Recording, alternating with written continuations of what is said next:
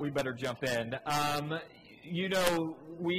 My family have several kids, and so we have several streaming services we watch, and you can watch old TV shows in some of these streaming services. And one of the things I've noticed is that in some of these older TV shows, the introduction to those older shows, like the intro to the show, is really long.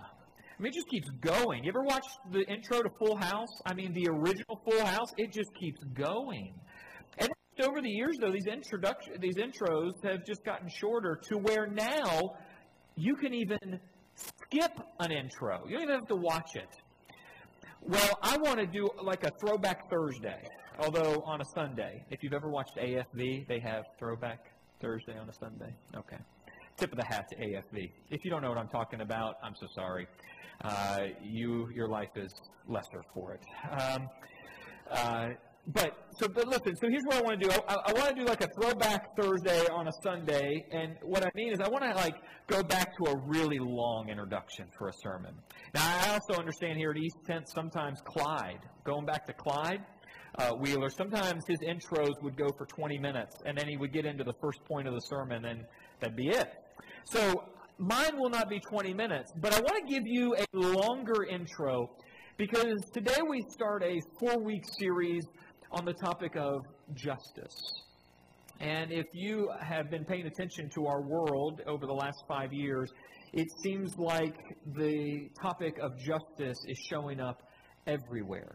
From the Me Too movement to LGBTQ+, to Black Lives Matter, justice is a topic that seems to be everywhere. It's a huge topic. And late last year, I determined that we would do a short series on justice. And I wanted to go ahead and plan that series so that if there was another incident in our country that caused a major flare-up in racial tension, that I could already tell you that I had this sermon series planned well before any flare-up. I wanted to have an anchor for already established no matter what would come in our country or in our state or even in our city. I didn't want to preach current events. I wanted to preach Scripture, but I knew Scripture through Scripture we needed to look at justice. But I wanted to go ahead and plan that. And so we're at that moment. But this sermon series has been in the making for quite a while. It's a big topic. It's a weighty topic. But I want you to know that I don't come to this topic as a Bible nerd. I come to it also as one who has studied and considered justice and the topics related to justice from a secular perspective. I've done a lot of work on this topic. And so I want to just give you a bit of a taste of where I have been on this topic, at least academically, so that you understand that I'm not just creating a straw man to tear down, that this is something that I have been sitting with for over a decade, and something that I've even written on professionally. So just come with me just for the next few moments on a journey through my past, my academic past, just so you understand where I have been, so you understand how I got to this topic and how we move forward in the next few weeks. So when over 10 years ago, I completed my coursework at the University of Tennessee for my PhD in U.S. history. Now, I never finished my dissertation, so I do not hold a PhD in U.S. history. In the end, I chose to give up the path to the PhD. I gave up the writing of my dissertation so that I could save my family. That's a story in of itself. I don't regret it, but that's the short version. But in my time at the University of Tennessee, I studied a lot related to the topic of justice, particularly as it concerns race and gender and socioeconomic categories. So I just want to give you just a flavor. You get a taste of the flavor of some of the things that I was reading in my time at UT 10 years ago. Take a look. Here are just some titles of some books that I had to sit with and wrestle with. Here's one, Manliness and Civilization, A Cultural History of Gender and Race in the United States, 1880 to 1917. Then this book, Gender and Jim Crow, Women and Politics of White Supremacy in North Carolina, 1896 to 1920. And then here's another one, Better Day Coming, Blacks and Equality, 1890 to 2000. This is just a snapshot of some of the titles out there, some of the stuff that I was steeped in my time at UT. Also, while at UT, I was reading some of the pillars, the intellectual pillars of what we now come to understand as critical theory in our day. People like this, Michel Foucault, a French philosopher, and Judith Butler, a philosopher out in the U.S., I believe in the USC system, at least when I was reading her. Both of these intellectual pillars of how we understand gender, things like gay marriage, things even as current as transgender topics, all of that is going to have in their underpinnings is going to have Foucault and Butler and many, many others. But these are people that I was reading from a secular perspective. Also, I was taking many other seminars on a lot of other topics, like gender and sexuality in American history. I took a seminar on modernity and the nation in Japan, 1868 to 1925, and then readings in African history, including a lot of work in post-colonial theory. So I was well-versed in a lot of different topics and a lot of current intellectual trends. I also also in this seminar on gender and sexuality in American history, above all the reading that I had to do in the seminar, which was about a dozen academic books, I also then read 8 extra books for what is called a review essay. It's where you take all those books and you work out a common theme out of those books. And in that, this 30-page review essay, here was the title. I just want you to see the title of my review essay in the seminar. Urban Power, Gender and Sexuality in Northern Cities in America's Early Republic. These are categories I was working with. I was trained to talk about gender, sexuality, race, power. These were all things that were in my wheelhouse. I was trained to talk and speak and teach in these categories. Now, just to give you a taste of some of the ways that I was writing, I had learned how to write and talk. Let me give you just a quick excerpt from the end of this review essay. Take a look. This is what I wrote right near the end of that essay. Race possessed a wide range of gendered meanings. Whiteness was linked to manliness, and blackness was linked to deviance and corruption. But just like class distinctions frequently blurred, so too racial boundaries. For the foreseeable future, then, it seems that power and race will remain central to how historians understand the sexual gender terrain of the early republic's urban world. Doesn't sound too Christian, does it? But this is the way I was trained to talk, categories I was trained to think and teach and read in. Again, all of this seems pretty weighty, but again, I want to take you through this little tour through my academic history. I also had an opportunity to write the definitive history of Knoxville's black community immediately after the Civil War. So no one else has written that history. I claim that as the definitive history in Knoxville's black community. Got that published in the Journal of East Tennessee History. So if you go to the East Tennessee Historical Society, they have a section on Teach Tennessee History. This is a resource for all teachers in the state of Tennessee. And in their section on Reconstruction, we'll go to the next slide, they have 3 main articles from their publication over the years on African Americans. And you'll see that I have one of the top 3 articles that they reference for curriculum for teachers in the state of Tennessee teaching East Tennessee history.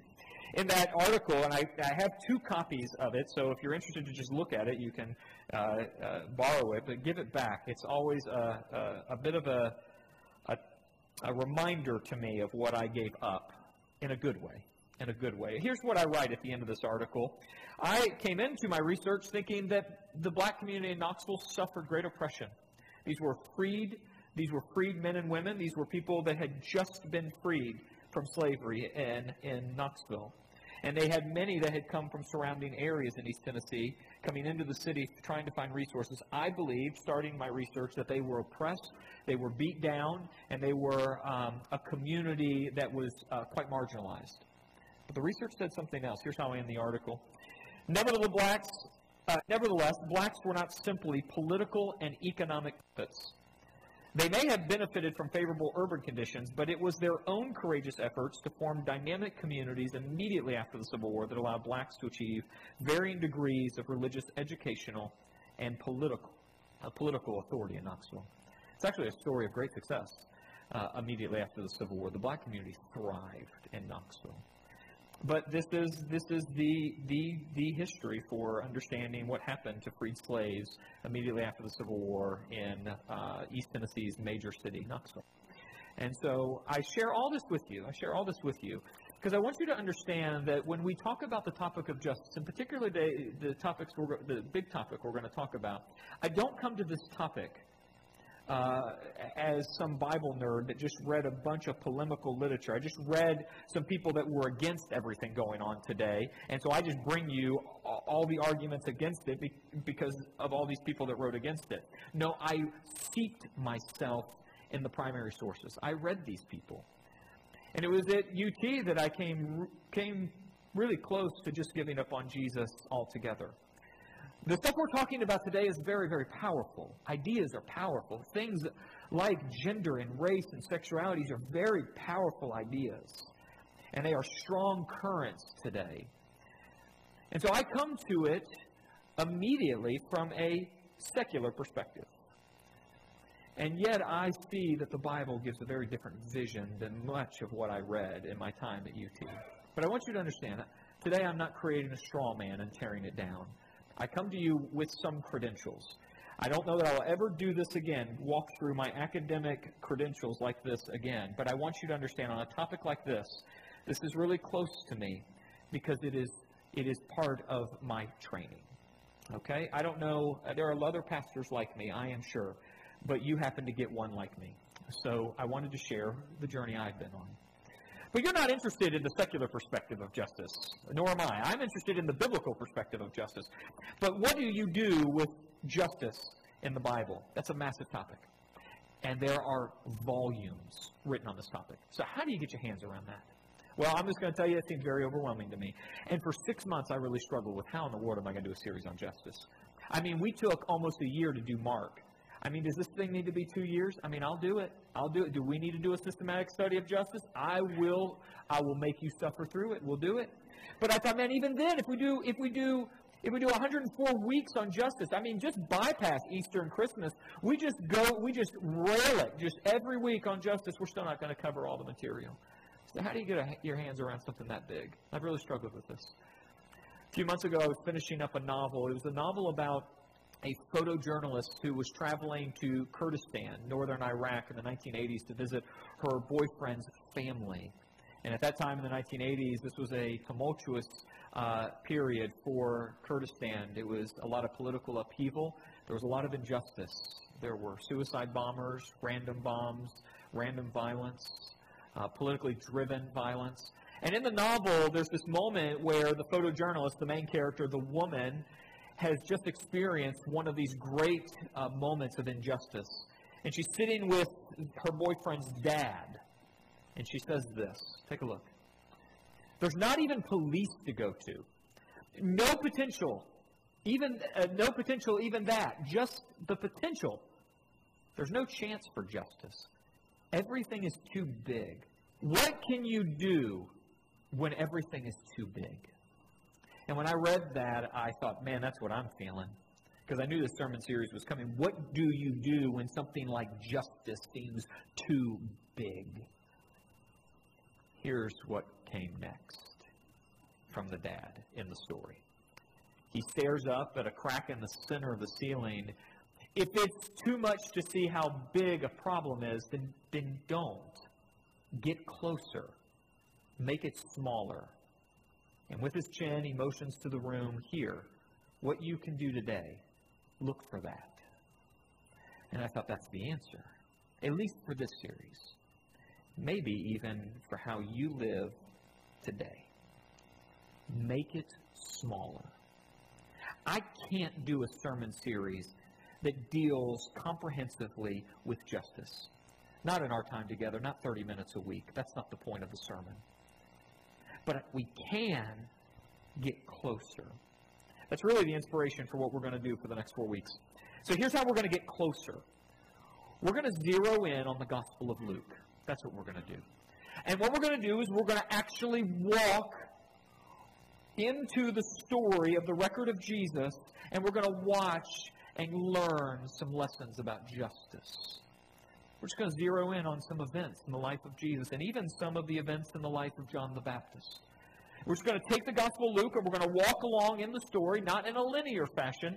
We're not going to start at the beginning and end at the end. We're just going to pick some scenes in the Gospel of Luke and we're going to zero in on a moment. We're going to learn something about justice. And I think what we're going to find is actually more personal and powerful than any theory being promoted today. That's my hope. All right. Long introduction in the spirit of Clyde. Long introduction. All right. Let's jump in. Luke chapter 5. Luke chapter 5. We pick up with the story of the healing of a paralytic man. You probably know this story. Maybe you don't. We read it here. Luke 5, verse 17 through 26. One day Jesus was teaching, and Pharisees and teachers of the law were sitting there.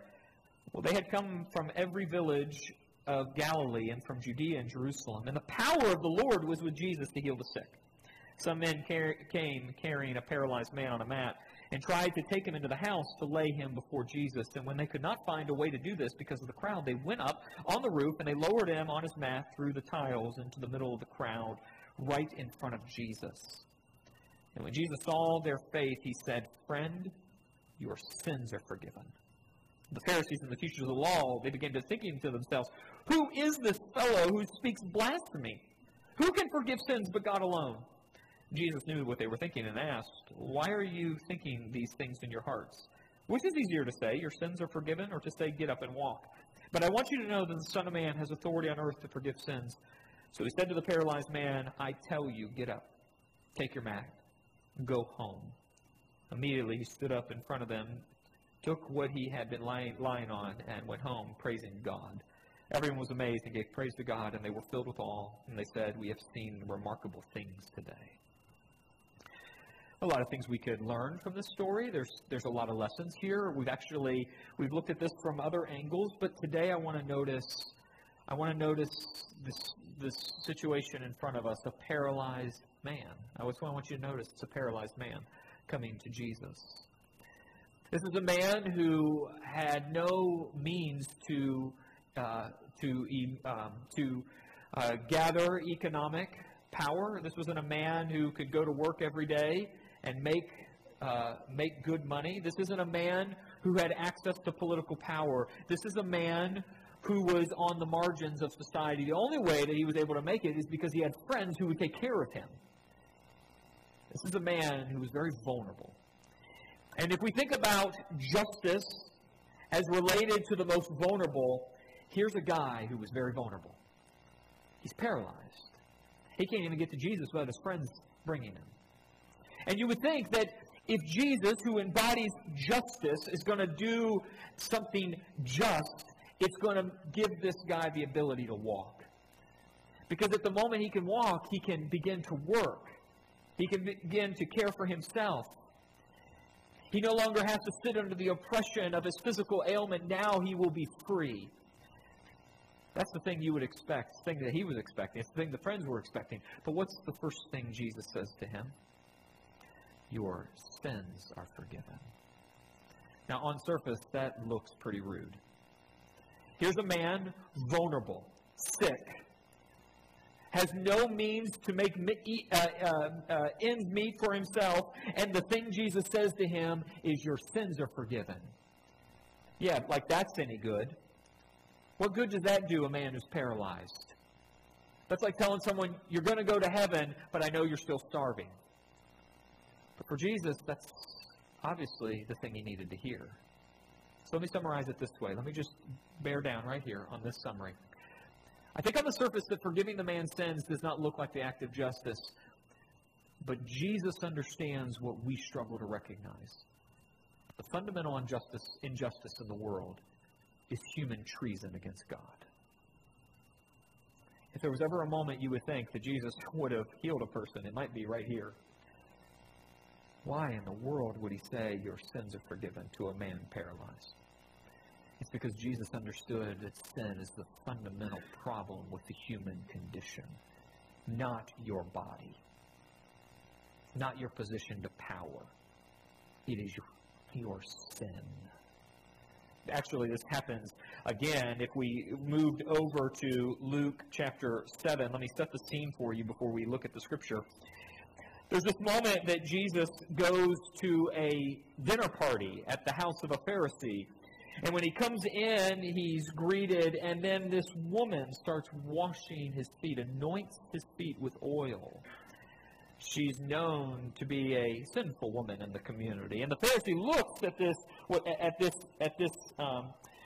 anointing, this event happening in his house, and says, "Don't you know who's anointing your feet? If you really were a prophet, you wouldn't let this woman touch you."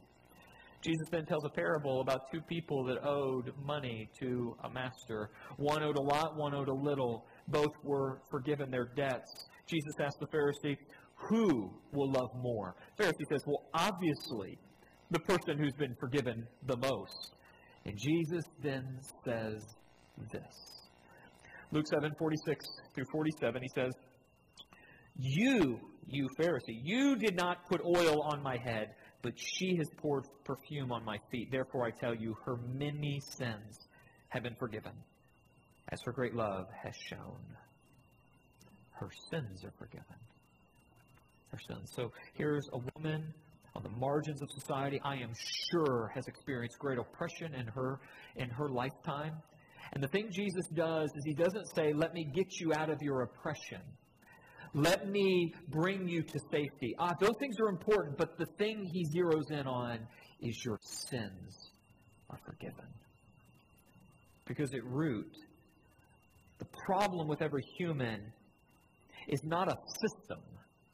It's not a group. It's not a tribe. The fundamental problem is in the heart. That's the problem. Interestingly, Jesus actually teaches this very thing. If we just popped over to Mark chapter 7, Jesus says it this way. Take a look. I'm going to let Jesus speak on this one. Mark 7, 20 through 23, he went on, "What comes out of a person is what defiles them. For it is from within, out of a person's heart, that evil thoughts come. Sexual immorality, theft, murder, adultery, greed, malice, deceit, lewdness, envy, slander, arrogance, and folly. All these evils come from inside and defile a person." You know what Jesus is saying here? Here's what he's saying. We'll just put up this summary statement. Injustice is not rooted in a specific group or tribe.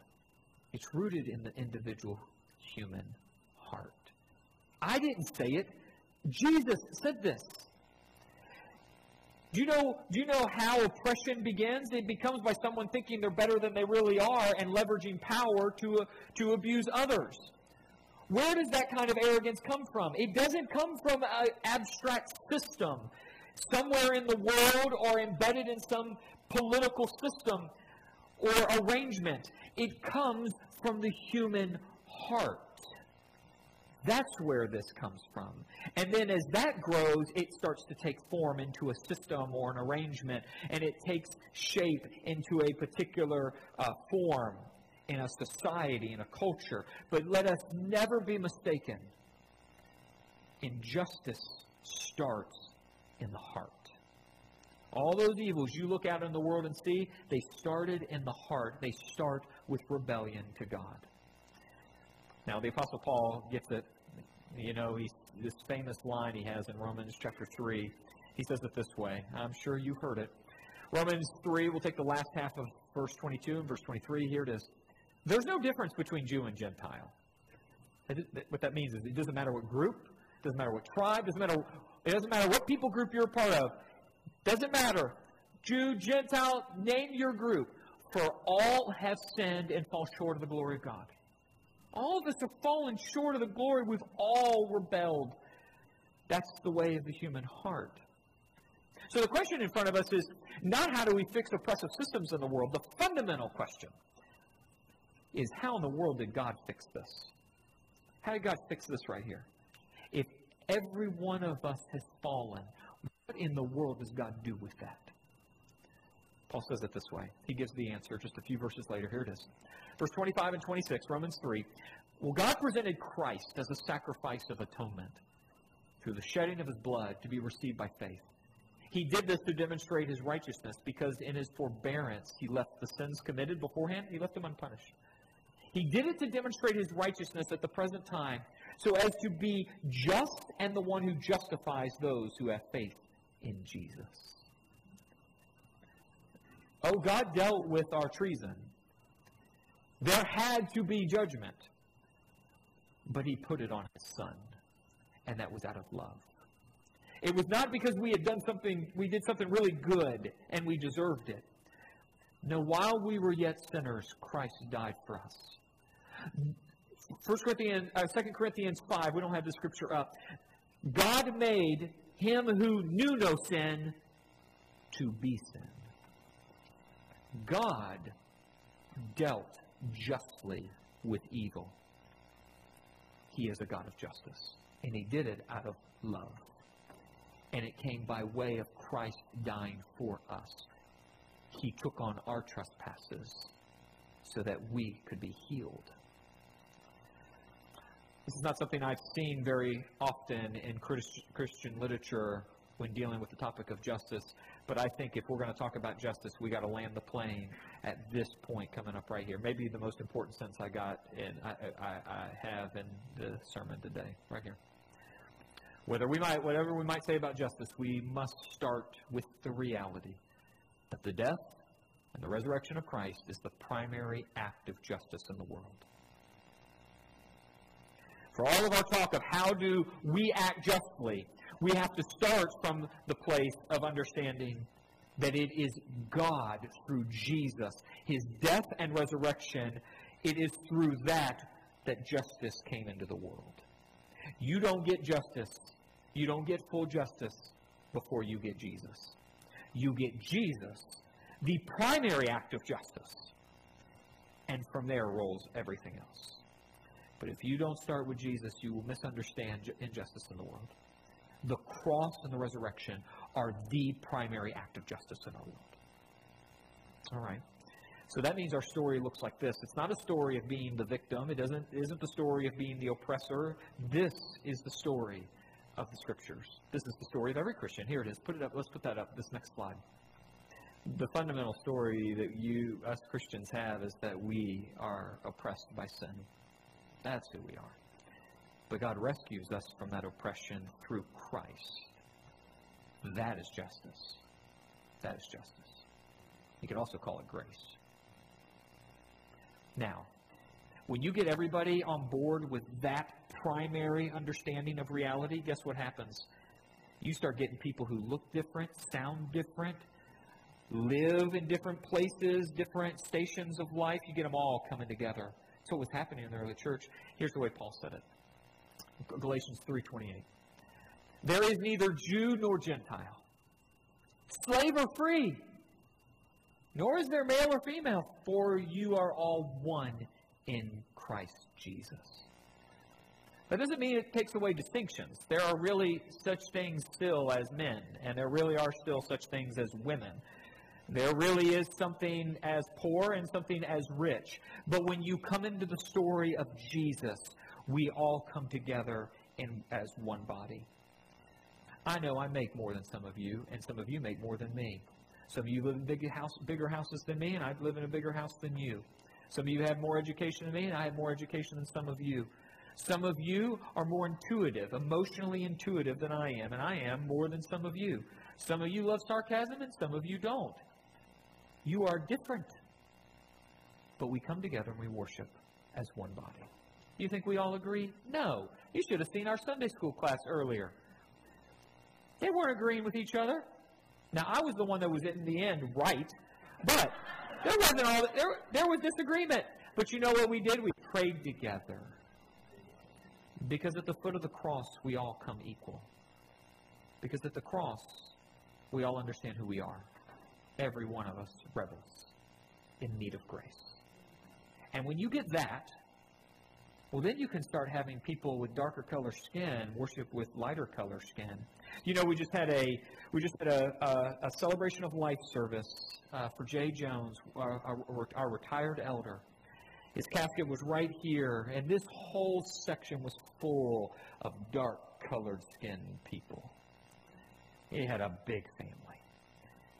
4 of those people came up here and sang at that service. You would have thought we were in a traditional black church. It was awesome. And you know what none of the people here at East 10th that are primarily white did? They didn't walk out.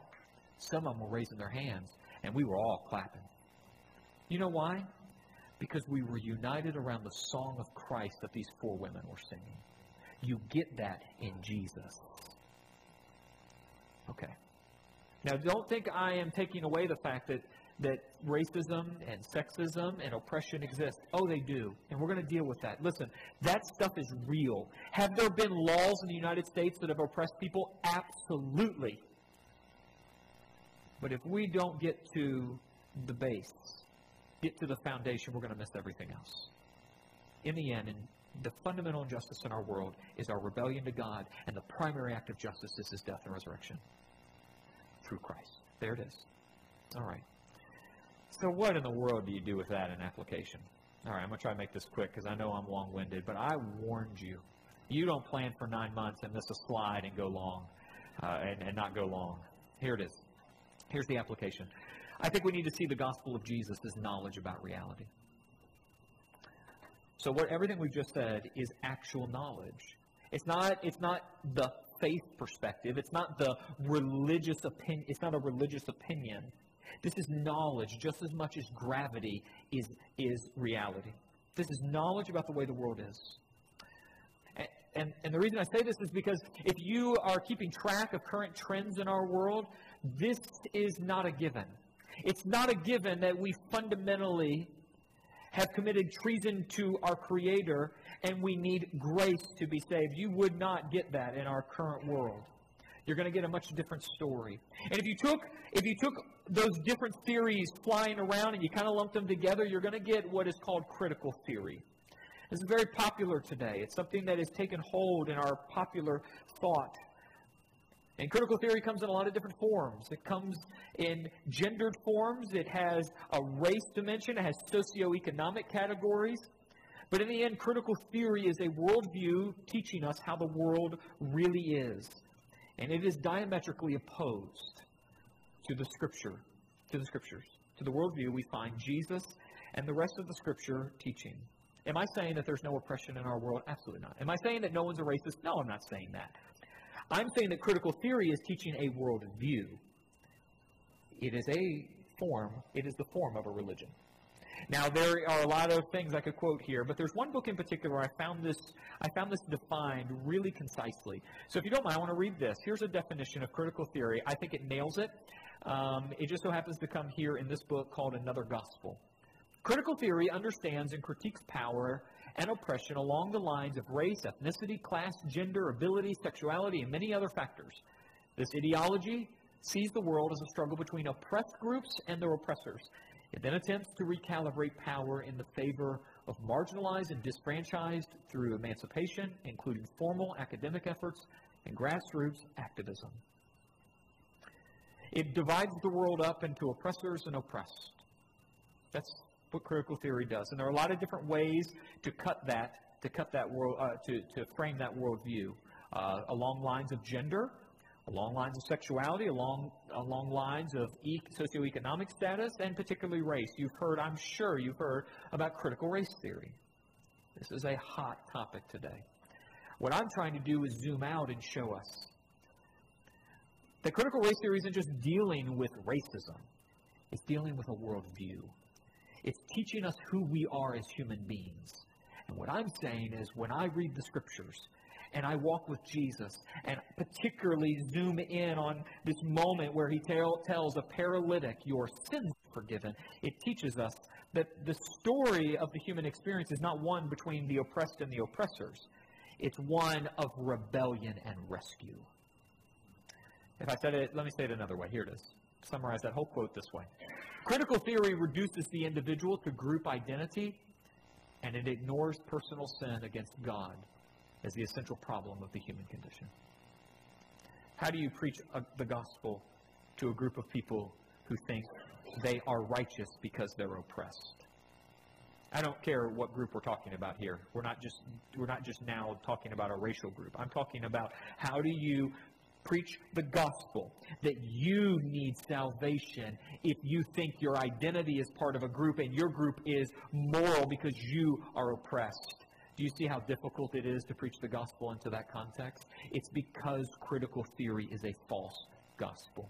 And it tells you that if you go from being oppressed to now the one in power, that is a form of salvation. That's not the gospel. Please understand, I'm not saying there's no such thing as racism or there's no such thing as oppression. There's a lot of it in our world, and we're going to need to deal with it. But if we don't do first things first, we're going to miss everything else. And we need to deal with this fundamental issue.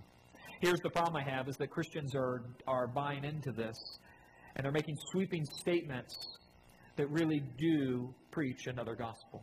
I want to show you one example of this. I can show you this way, but then I'll put it on the screen in just a moment. So this is the latest issue of Christianity Today. This is the main evangelical publication. This is the primary publication of the evangelical world, Christianity Today. They are probably about as center as you're going to get. And really, if you put them up against a secular perspective, they're going to be to the right of center. In this latest issue, they have a half-page book ad from InterVarsity Press. InterVarsity Press is a major evangelical publisher. I got many books by IVP. Love IVP books. I used to be a subscriber to their book club. Love their book so much. They just published a book, The Coming Race Wars, A Cry for Justice from Civil Rights to Black Lives Matter. You really can't tell much from the title of the book, but it's the blurb. It's the blurb that really grabs the attention, that really strikes me. So I'm going to read it from here. Take a look at what it says right here on the screen. You'll see it. A powerful plea for Christians. This is in praise of this book. A powerful plea for Christians, especially evangelicals, to live like Jesus rather than society. A painfully honest, biblically grounded exposure of white racism. A searing call to white evangelicals to finally repent of their long racist history. This is bolded. I underlined it, but it's bolded here. If we want to be Christians at all, we must listen and change. A must-read. How do you repent of your skin color? I haven't figured this out. Now, if there are laws on the books that are keeping people of a particular race down, if it is removing opportunities by statute, then we need to do our due diligence to remove those laws so there is equal opportunity. But I have no idea how to repent of my white evangelical racism. I don't know how to do that. Do you know what this does? It says that my fundamental problem as a human being is that I am white. Now, if you step into the realm of gender, I'm also a male, and that's also a big problem. So, I am the worst of the worst. And many of you are too. You're white men. How dare you be a white man? You must repent. And not just repent. If you want to be a Christian, you must repent. I don't know how this works. Do you see what this Christian theologian did in writing praise for this book? He just said the thing you must repent of is not your sin. It's your group identity. That's what you need to repent of. This is a false gospel. I don't know how to be any clearer. Are there racists in our world? Absolutely. Are there white people that treat black people poorly, actually violently? Absolutely. Are there white police officers that treat black people unjustly? Absolutely there are. Are there black people that treat white police officers unjustly? Absolutely there are. Are there white rednecks that need to be locked up? Absolutely. And are there poor black people need to be locked up because they're evil? Absolutely. Are there rich white men that need to be locked up? Absolutely there are.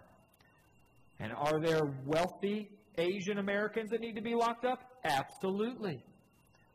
You see, we could keep doing this for a long time. Sin touches everyone.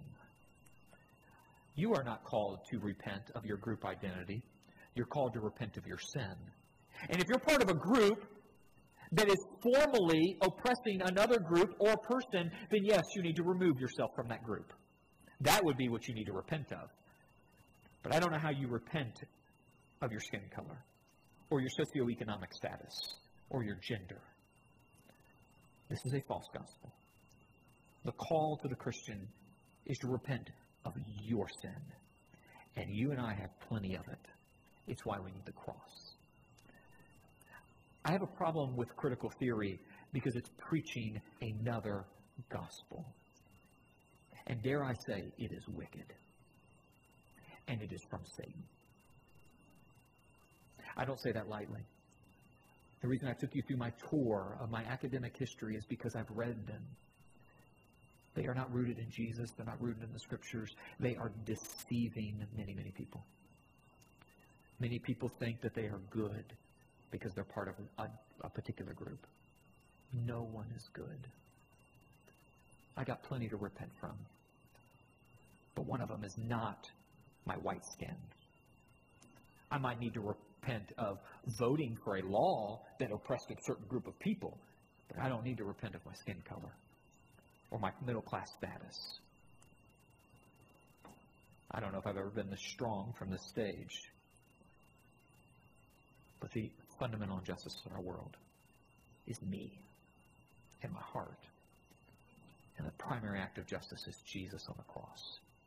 That's where we put our eyes. All right. So this all can be very divisive. Everything I just said is pretty divisive. We are so small, no one's ever going to notice us on the internet. But if someone big noticed us, I am sure I would be canceled pretty quickly.